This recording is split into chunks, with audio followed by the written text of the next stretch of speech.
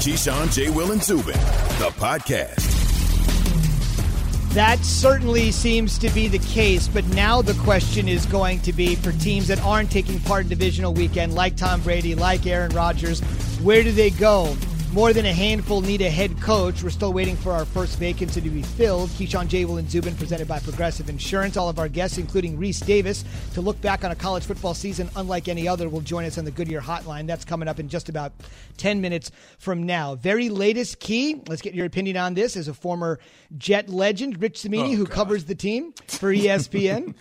You told me to say that during the break, didn't you? Hey! Just following There orders. you go. Okay. There you go. Zubin losing Zingers that by time. Zubin. Just following orders. Just following orders. Zubin's wearing a tie? Sweater vest with the tie. Sweater vest with the tie. The Jets are focused on 49ers defensive coordinator Robert Saleh. He's been there for the last 4 years. They're meeting with him today in New Jersey. They've already met with him, so he would be the first candidate to get a second interview. Cimini also mentioning the Bills offensive coordinator Brian Daboll, who's a little busy this weekend, is another strong candidate. And if you're wondering, recently departed Eagles head coach Doug Peterson, who has a tie with Jets GM Joe Douglas since Douglas came from Philadelphia, right now at best appears to be a fallback plan for the Jets. So clearly Saleh is in the driver's seat. Key. He is. And the thing is once you go into that second interview tends to get the deal done, right? I mean, he could be staying over an extra night, press conference, all that sort of stuff a couple days later. I think that this is a good hire if the Jets decide that this is the direction that they want to go in. Reminds me a lot of Herm Edwards and Rex Ryan, defensive-minded coaches, where Herm Edwards was never a coordinator but a manager of people. Rex Ryan was somewhat of a coordinator, running the defense, but also trying to manage everything. They had a lot of success between the two head coaches, and you can get the same thing from Robert Saleh. Kind of just calm to the surface like a Herm Edwards, but fiery like a Rex Ryan.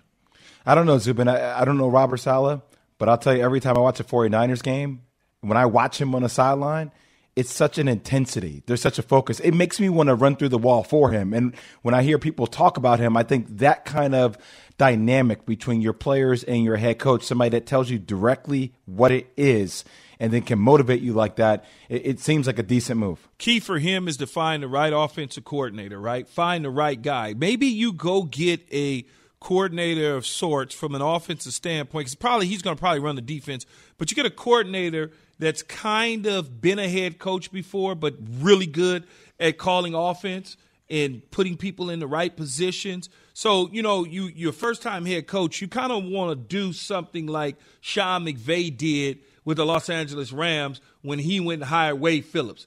A head coach with some mild success, but not over-top success, that just kind of wanted to coordinate and be happy in that position. You don't have to look over your back that he's trying to steal your job and undermine you in that situation. And I think Robert should do that from an offensive standpoint. Doesn't necessarily have to get involved in the offense, kind of run the defense, let that guy run his unit, and you'll have a lot of success doing it that way.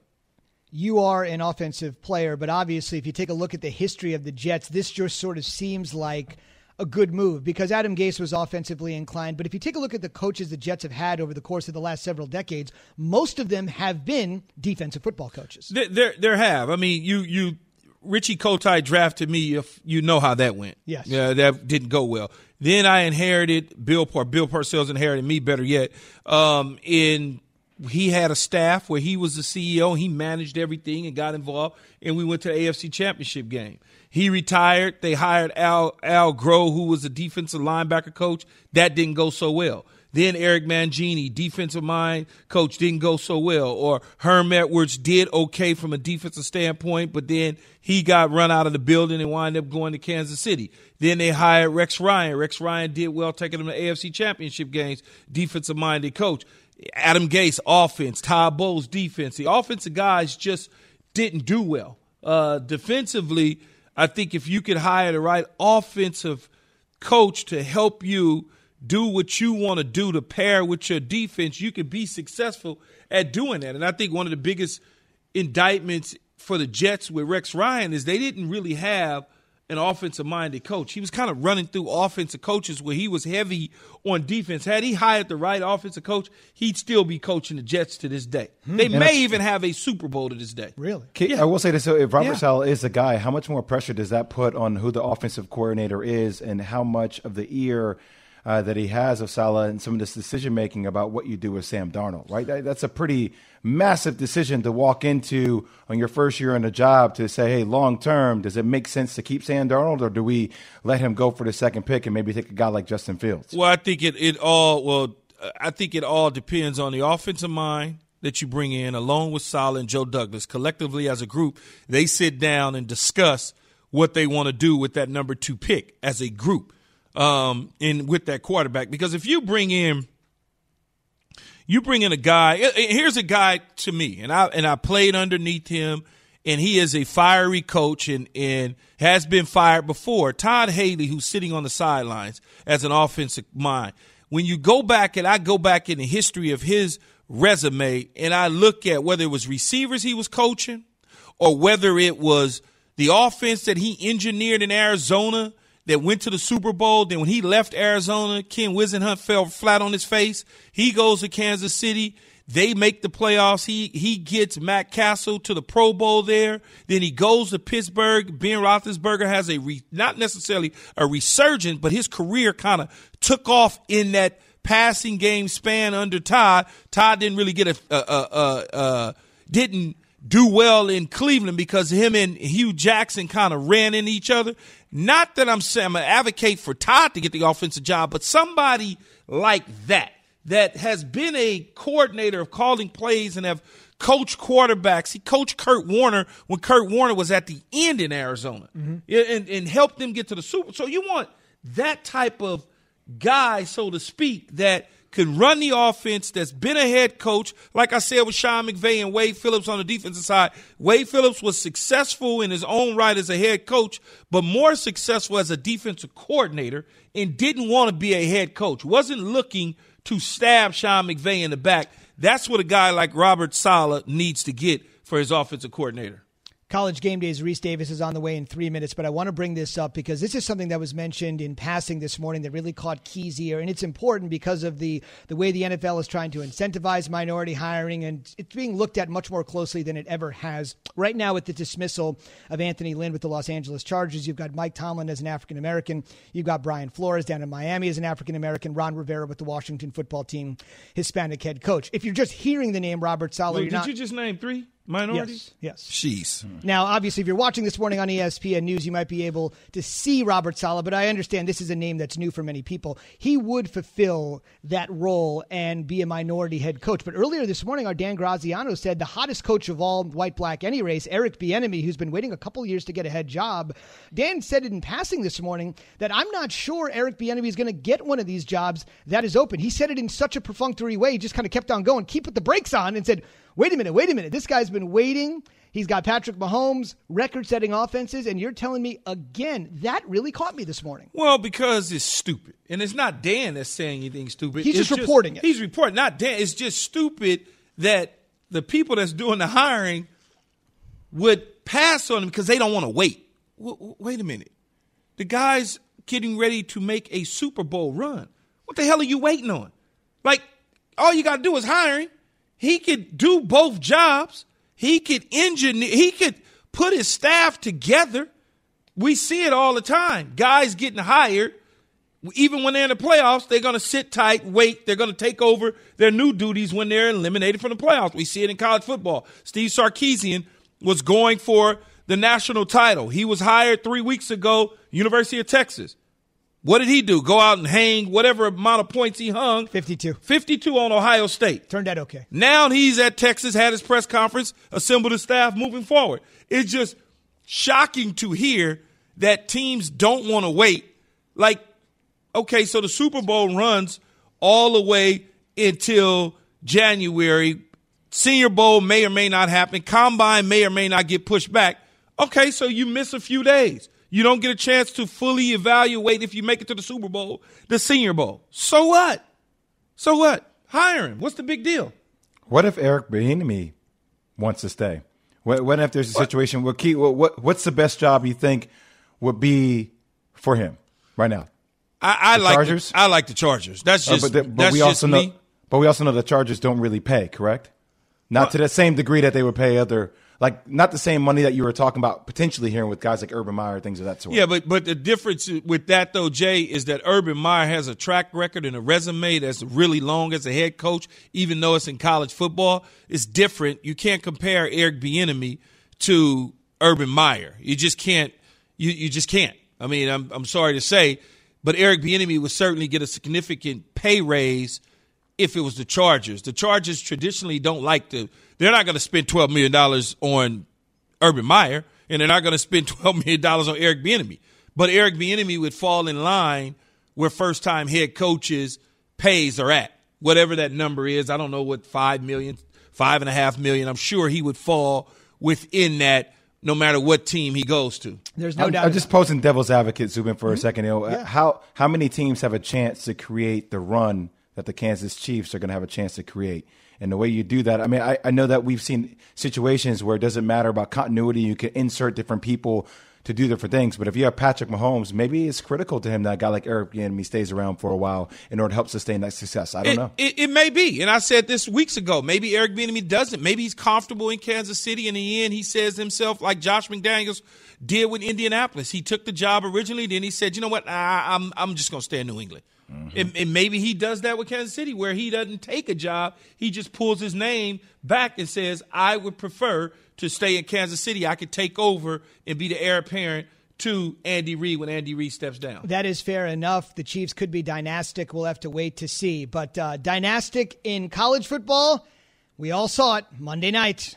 That's a little humbleness from a guy, including our next guest, that has essentially said even the legendary Bryant isn't in Nick Saban's class anymore. You know, we celebrated the 150th anniversary of college football a few years ago. We've tacked on a few more seasons, but I think it's fair to say that there has been no season like the one that concluded Monday night. We're joined by Rece Davis on the Goodyear Hotline. Rece, good morning. It's great to have you here. Now that we're in the rearview mirror, everything that's happened, the delays, crowning a champion, how would you reflect on a college football season 2020, unlike any we've ever seen? Zubin, it was remarkable simply that we got through it, but I think it was a worthwhile endeavor. It was worthwhile because it gave the players an opportunity to do something that they wanted to do, many of them pushed to do. And I think when you look around college sports and in talking to athletic directors, the mental health challenges that have come along with the isolation that a lot of people of that age group have felt, this gave a lot of the players a release. I know that's sort of a broad, big picture overview of it, but I think it was a worthwhile endeavor. And I think on the field, seeing the obstacles that teams overcame and some sustained excellence from Alabama particularly is something that is memorable. People talked before the season about whether there would be an asterisk by this championship season because of the way it unfolded. I would say there ought to be an exclamation point instead because of the way that the teams persevered and the champion, which I think Alabama had as great a season and could make the claim to being the best team. And talking to Nick Saban yesterday, difference between best and most talented overall, but best team ever in college football based on what they did this year. Wow. Nick Saban said this team has accomplished more than any other team. How will you remember the 2020 Alabama Crimson Tide, your alma mater?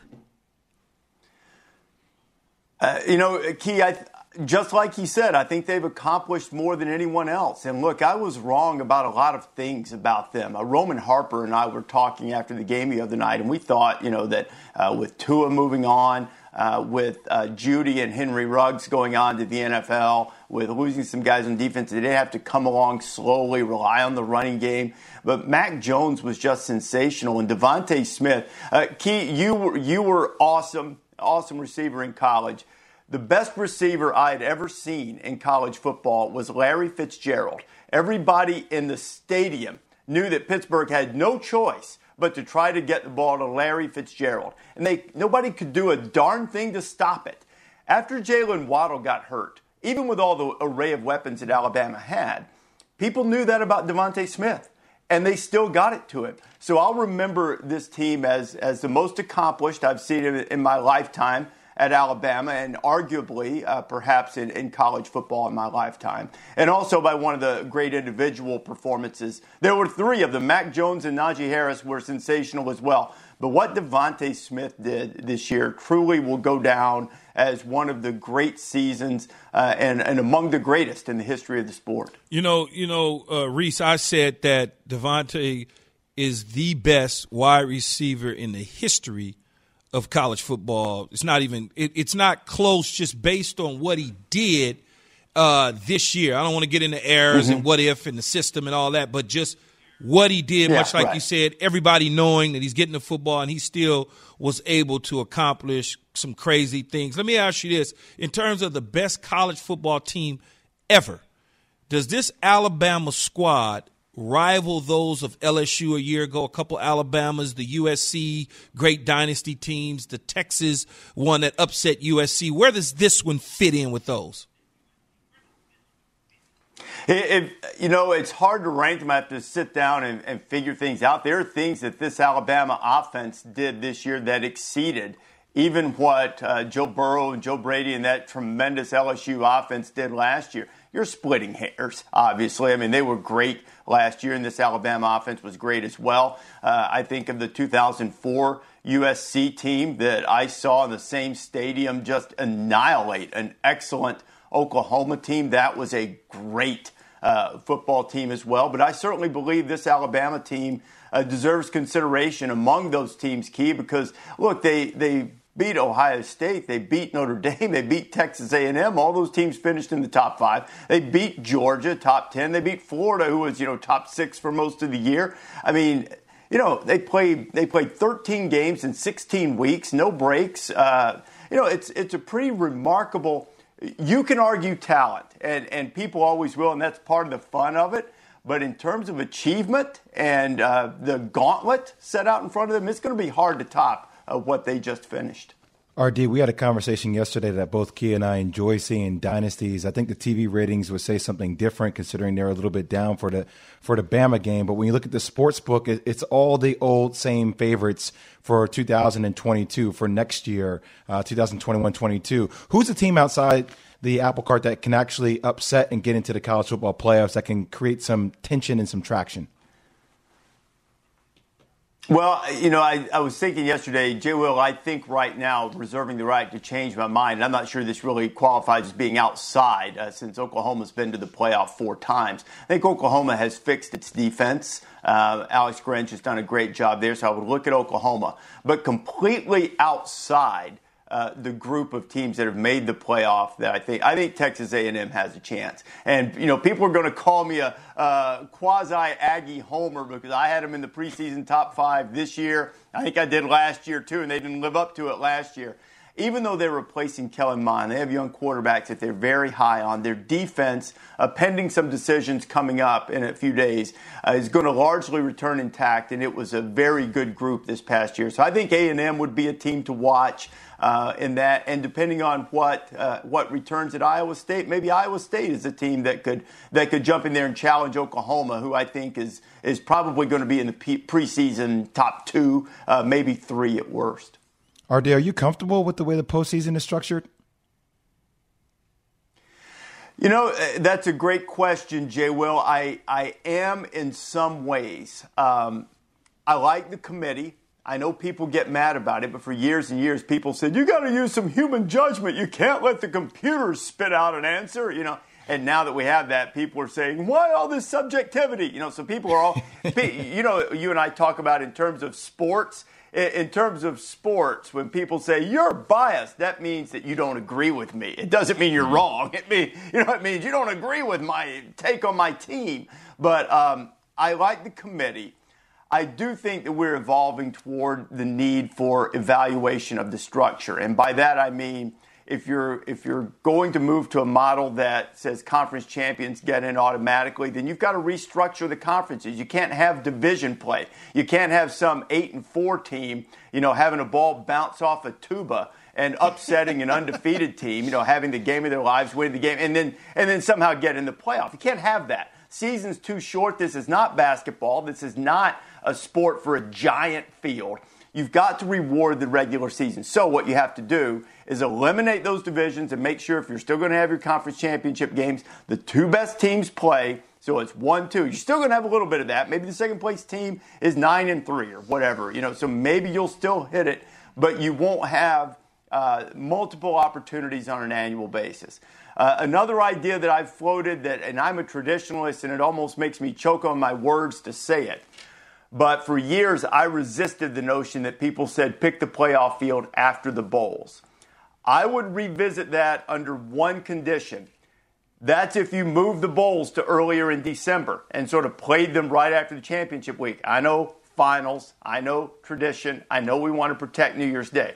But if you're going to do it that way, reestablish the old bowl ties. Maybe make the bowls important and players enjoy them and getting the swag bag and the trips and all of that stuff. And you play them a little earlier than normal, then select the teams post-bowl. I could get on board with that. I could also get on board with an eight-team field and perhaps considering playing the first rounds on campus. All of those things I think would be reasonable. I think the 14 playoff has served the sport well and is serving the sport well.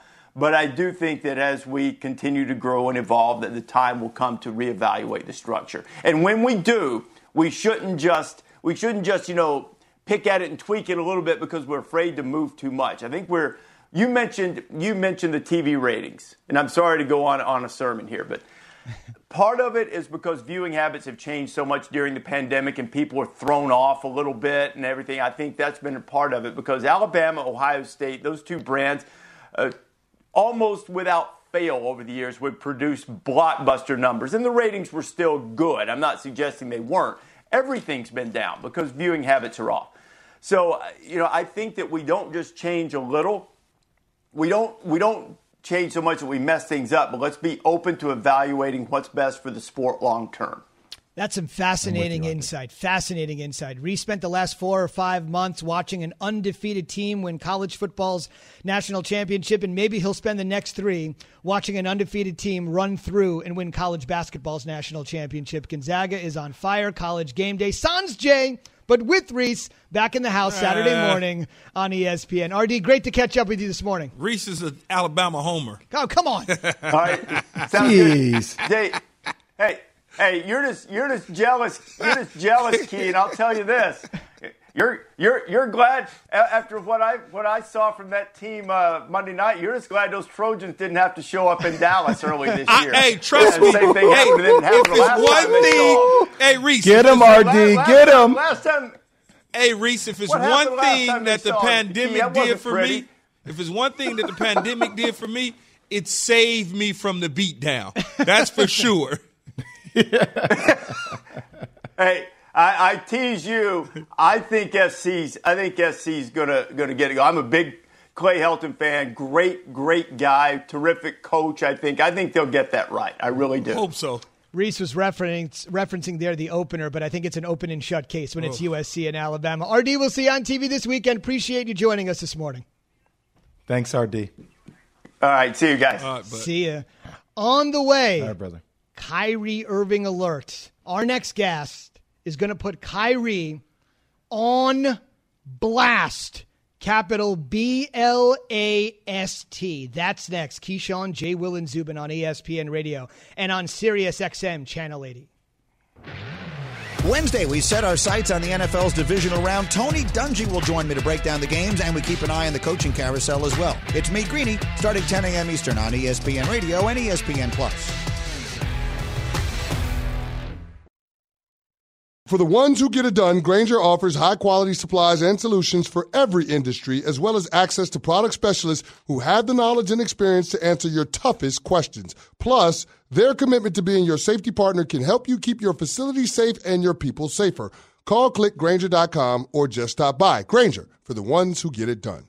Hi, it's Mike Greenberg letting you know ESPN Bet is ready to take you through all the biggest sports moments this spring. The official sportsbook of ESPN has exclusive offers and markets from Scott Van Pelt, Stephen A. Smith, and me, plus many more. From the playoff intensity to finally getting out to the ballpark, there's no better time for sports fans. Sign up today. New users get a bet reset up to $1,000 in bonus bets if your first bet doesn't win. Download ESPN Bet today. What a play. Must be 21 plus and present in select states. Gambling problem? Call 1-800-GAMBLER. Terms and conditions apply. See app for details. Good morning. I'm Zubin Mehenti here with your Sports Center update. The situation between James Harden and the Rockets is getting worse. They got crushed by the Lakers last night by 17. Harden, after the game, giving an emotional salvo, essentially telling the city of Houston and the Rockets fandom, I've done everything I can for you. They're off to the worst start of the Harden era. NBA trade deadline is March 25th.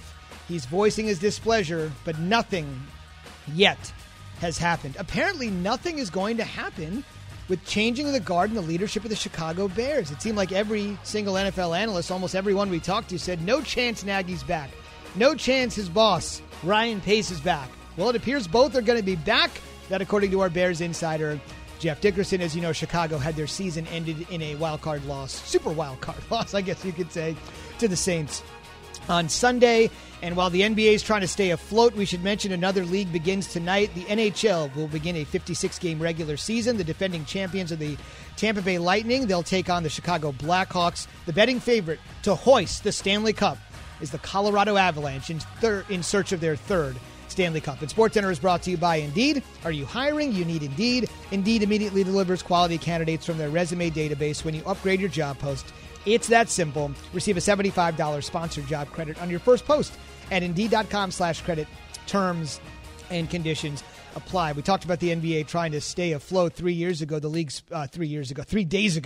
league spokesman Mike Bass had to come out and tell the New York Times it's not going to be on pause. The fact that they had to come out and say that tells you how dangerous the situation is. 5 games have been postponed this week already. Then you have the Harden situation and, of course, now the Kyrie situation. This was Jay Will's thoughts on what Kyrie is doing, especially with regard to the organization that he plays for. Jay uttered these words earlier this morning on the program here.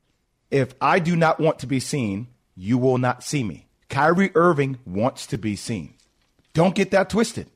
He was actually on the Manhattan District Attorney's candidate's Zoom call last night, and what he does in the community is incredible. I think it's actually something that is not spoken about enough, about the money he gives back to the community, how he stands up for things like Black Lives Matter and things of that sort. But this is a major slap in the face to the Brooklyn Nets organization, beyond a slap in the face.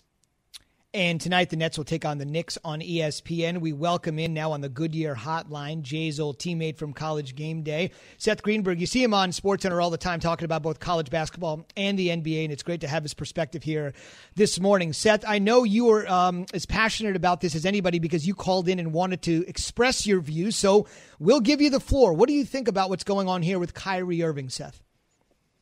Well, first of all, Zub, come on. Jay Will's still my teammate. He's the little brother I never wanted, so I can't get Jeez, so you too? I mean, it's just the way it is.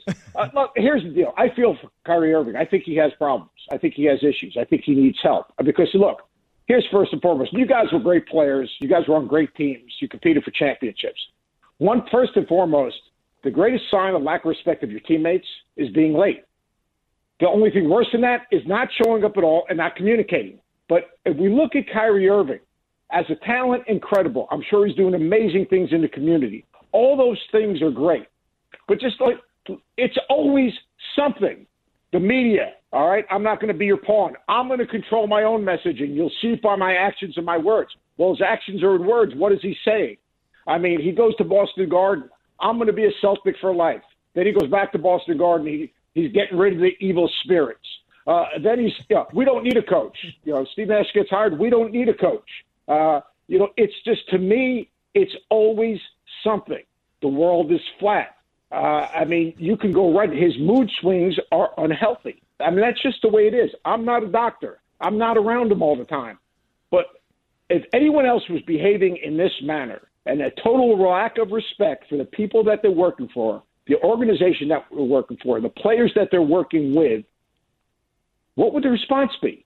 Because eventually, enough's enough. I don't care how much talent you have. I finally have a guy that I can trust. He played with LeBron James, the best player in the history of the game, maybe. And now he's got a player he can trust. It's always something. And someone needs to be able to reach out to him, sit him down and say, Kyrie, whatever's going on, whether it's family, whether it's an imbalance. I mean, look, mental health is a problem in the world right now more than ever. Whatever it is, we're here to help you. But we can't help you until you want to help yourself. And to me, he can't be a winning player. Can he make a big shot for Cleveland to help him win a championship? Yes. But he had issues in Boston with mood swings. He had issues in Boston with his teammates. He points fingers. He's unapproachable at times. I mean, these are real. And, for everyone that's trying to mask it and find excuses for his behavior, they're not doing him any good. As a coach, it's your responsibility to help your players. Well, Seth, let me say this. Seth, to help him. If you're Sean Marks, if you're Steve Nash, what do you do? I think you go right to the president. I think you suspend him, and you basically put a parameter. You do a contract with him and his agent. And first of all, he has an agent, right? So, who's his agent? All right. So his agent, Rock Nation. He's with Rock Nation right now, has to become his. All right. So Rock Nation. So Rock Nation, here's one of the best players in the NBA, one of your prized clients, right? Don't you think that Rock Nation should know the hows and the whys of what he is doing? Don't you think it's Rock Nation's responsibility as his teammate, as his mentor maybe, as his guiding light, to find out what is going on and help him navigate this situation? Because this isn't the first situation. It happened in Cleveland. It happened in Boston. It's happening here. The behavior, quite honestly, if anyone else was doing this, it would be unacceptable. And we've seen what's happened in the NBA. What's my man from Dallas Mavericks that Mark Cuban's helping now, played at St. Joe's? I just who's had some of the mental health issues. Not Jameer Nelson. Oh, Delonte West. Delonte West. Delonte West. I mean, I'm not saying he's at that place, but I mean, there's something not right, and it's a shame because he's so talented. And Jay Will, I'm sure he's so giving, and I'm sure he's made tremendous impact in different communities he's been in, and all that's great. But now he's got to help himself. Someone's got to help him. We always talk about being the best version of yourself. He's obviously, there's something going on there. Seth, and someone's got to be able to reach out to him. Seth, if Rock Nation, who represents him, who's his managers, and they kind of work with him, if he's not listening to them, if they are, let's assume they are doing their jobs and not just accepting a paycheck and sitting back, but he's not listening to them either. And I know Jay will ask you about what about the front office? What do they do? If you got both situations and he's not listening to either, now what happens? His dad. I mean, we know how much he thinks of his relationship with his dad. I mean, someone's got to be there's every player, and you guys know, has a circle of influence. There's someone in that circle. There's someone in that circle that has the ability to reach out to him and connect with him. Jay Will, I don't know, maybe I know you have tried before. It might be you, Jay Will. I don't know who's in his circle, but there's someone in his circle. Every single player has a circle of influence. It started way back in youth basketball. It goes into recruiting process. It goes into when they get to the league. And I'm not talking about guys, posses. I'm talking about the circle of influence, because posses, the player leads the posse. The posse doesn't lead the player. It's not their guys. It's not the guys that they're hanging out with. It's someone that they look up to. Maybe it's Coach K. Maybe it's a former teammate. I don't know who it is. But, to me, he's obviously a good human being. Obviously, he's a magnificent talent. You look at it and you see it, and it hurts. If you care about the person, and then you care about the game and the organization, it hurts to see this behavior. It's unnatural. It's wrong. It's hurtful to him. So if someone's hurting themselves, someone most times has what? An intervention. Who in his circle of influence can have an intervention with him and help him navigate what he's going through? Does that make any sense? Oh, yeah. Total sense. Absolutely. Total sense. Love the visceral, raw, passionate, emotional response. I know this is near and dear to you. You wanted to get it out. You called the program to ask to come on, and we really appreciate you joining us. Key, you got something real quick? No, I was going to ask you, Coach, do you have any dogs? Oh, he is Jake the Wonder Dog right here. Come on. Hey, Jay Will, come over. You take care of your guy. I mean, Jake the Wonder Dog right here. Of course I have a dog. Okay. Do you feed your dog chicken at times? Do I feed him chicken? Jake eats whatever I'm eating. Okay. I'm just saying, Key feeds his Jake dog Jordan's, halibut and carrots. Now stop. Hey, come on. Tune in tomorrow. Tune in tomorrow for the show, and you'll see. Kate, I mean, do you like do you call like Fleming's and Capitol Grill and cater in? No red meat. No red meat for the dogs, man. Just chicken, and every now and then they might get a little white fish. Seth allocates a budget on a quarterly basis for his dogs. Hey, Jay Will, are they chasing it with Tito's or what?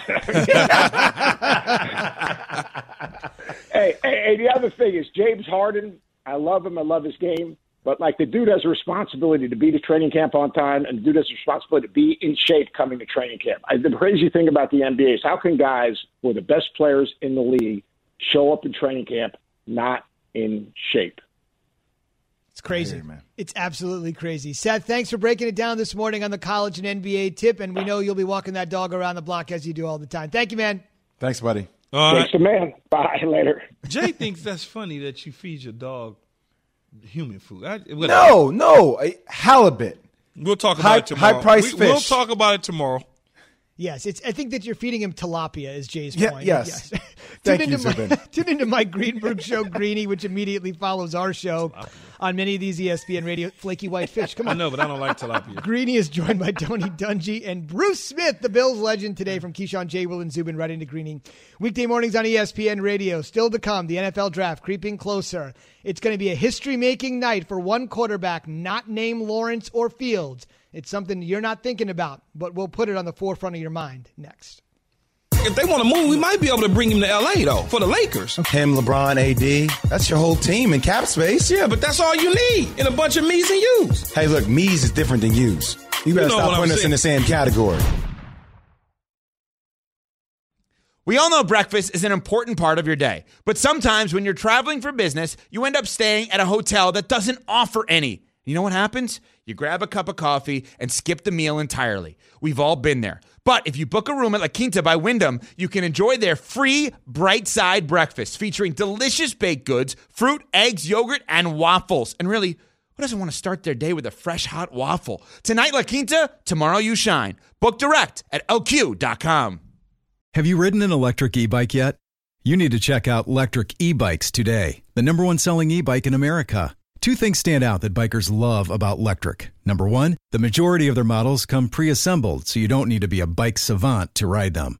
Number two, Electric wants to empower riders to spend more time exploring outside on their bikes, so they've made range a priority. Long-range batteries allow riders to hit typically around 65 miles of range, or up to 150 miles on some models. Bonus, Electric has purposefully priced their bikes to be affordably awesome, so you don't have to break the bank to get these sweet rides. See why people who have made the switch to electric bikes have fallen in love with biking again by visiting electricebikes.com. That's LECTRIC ebikes.com. Keyshawn, J. Will, and Zubin, the podcast. And this one more thing is about one guy coming with you to the NFL draft on April 29th in Cleveland that's about to make history unlike any other quarterback. Now, listen, we spent all of our time talking about Trevor Lawrence and Justin Fields, and it's deserved because they both had tremendous college careers. But I want to talk about a guy that you may have heard of that we've discussed every once in a while that is going to be a household name soon enough because he's going to be a team starter in the next several months. And that is Trey Lance of North Dakota State. He's made 17 career starts, and for those of you that may know that follow the FCS game, the football championship subdivision, they have been by far the best team in that league, in that college football pantheon for about a decade. In fact, how good has North Dakota State been? They have won the Division I FCS championship, old 1AA, for those of you old enough for 1AA.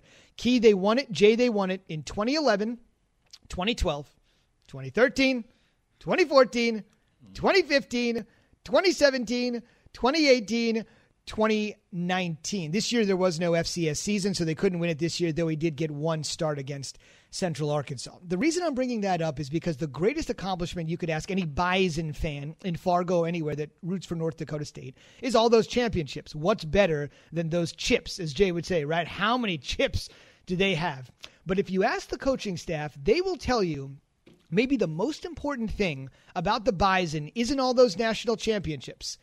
It's a fact that they have a quarterback that is playing at the FCS level that is going to be an early entrant into the NFL draft. Think about it. You weren't recruited highly out of high school. You're going to the FCS. People are doubting your level of competition. You're dominating that competition, and you don't even wait until your senior year to come out. You are so good playing a quote-unquote lower level of football that you are going to bypass all of your eligibility that you've got left to go to the pros. How rare is this? Carson Wentz, a North Dakota State quarterback, turned out to be a really good one, obviously struggling at the moment, exhausted all of his eligibility. Jimmy Garoppolo played at Eastern Illinois. He exhausted all of his eligibility. Joe Flacco started at Pittsburgh, transferred to FCS Delaware, exhausted all of his eligibility. Tony Romo, who also played at Eastern Illinois, exhausted all of his eligibility, and all of those guys have gone on to have good to very good to great to excellent NFL careers. But they all took every drop of their eligibility because people told them, you need to go back and prove it and prove it and prove it again. Key, this kid out of the FCS is leaving early. It's a quarterback story to watch and one that is nearly unprecedented here. Well, I think that when you look at it, but it doesn't just have to be the FCS or any of the schools that you mentioned, the Delawares or the Eastern Illinois. None of those schools, right? It can be just pure talent. Mm-hmm. And he has enough talent that the evaluators can see with the little film that he has that he's capable of playing at the next level. When you think about you think about guys that have come from that division, you talk about Doug Williams, mm-hmm. Phil Simms, mm-hmm. Super Bowl champions. Joe Flacco. Mm-hmm. I mean, when you start to think about some of those guys, they've gone on to win Super Bowls. So it's not think about basketball, Jay. Scottie Pippen, what was it, Central Arkansas? Correct. Mm-hmm. One of the top players of all time. No doubt, 50 grades. So it's not the school you go to, although if you go to the right school, you can be elevated and kicked up a notch, but it's all about your ability. It's really what it's about. You know what, too, Key? It's the level of intrigue, right? When you don't play for a while and you have that short little tape, people are like, man, you see the way he did that? You see the way he's doing Don't put too much out there. I know, and that's the thing. Like, you start, you make people want more. And I've been reading so many reports, and I ask you this because I know this is your spot, Zubin. Is Drew Lock the answer long-term there in Denver? You got to sit right there at 9. Is Trey Lance a guy that you want there as a Bronco? Yeah, that's a guy they're going to have to reevaluate and evaluate over and over again. Again, we should mention that the Broncos haven't made the playoffs since Peyton Manning walked away in Super Bowl 50, and they've tried a variety of guys. Maybe Trey Lance will be their answer. Maybe that's the answer for the Broncos. Maybe the Jets had to say, we're going to drop down. We're done with Sam Darnold, but we're going to take Trey Lance and move on. We're going to drop down a few picks, and he's still sitting there. So he's going to have a spot to land, and he'll be playing on Sundays for sure for somebody in the National Football League next fall. That's a guarantee. And last thing I would say in our last couple of minutes, let's have a little fun. I don't think Trey Lance will ever be mistaken for anything other than a college legend, especially in Fargo. However, over the course of time, people have been mistaken for one another. In fact, the Raiders just hired Gus Bradley, the old Jacksonville coach, as their new defensive coordinator. When they put the statement out, the grandiose statement, he's joining the Silver and Black, they posted a picture of somebody not named Gus Bradley. They posted a picture of Ken Wisenhunt, who you might remember, old coach of the Cardinals. Those two guys, Wisenhunt and Gus, were together in Los Angeles for the Chargers from 2017 to 2019. Simple mistake. I guess it could happen. And it leads to, Jay, someone you were mistaken for back in the day.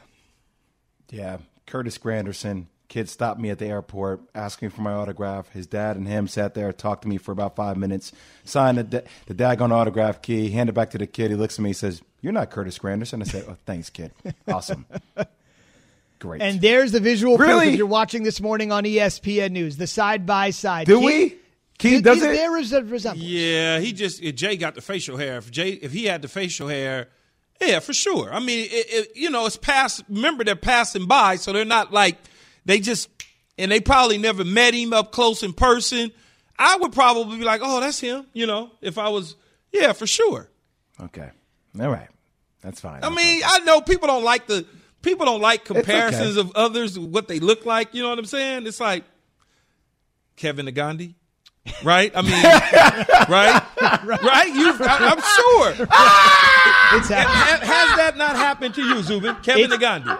I'll state it, and I'm gonna go ESPN on ESPN violence. Richard Jefferson actually said that to me. Our colleague Richard Jefferson did it to me. Absolutely. When they first said I was working with you, I'm like, oh, the dude from SportsCenter, Kevin Nagandi. And then I realized, no, not Kevin Nagandi. We'll see you tomorrow. Without the ones like you, who work tirelessly to keep things running, everything would suddenly stop. Hospitals, factories, schools, and power plants, they all depend on you. No matter the weather, emergency, or time of day, you're the ones who get it done. At Grainger, we're here for you with professional-grade industrial supplies. Count on real-time product availability and fast delivery. Call, click Grainger.com, or just stop by. Grainger, for the ones who get it done.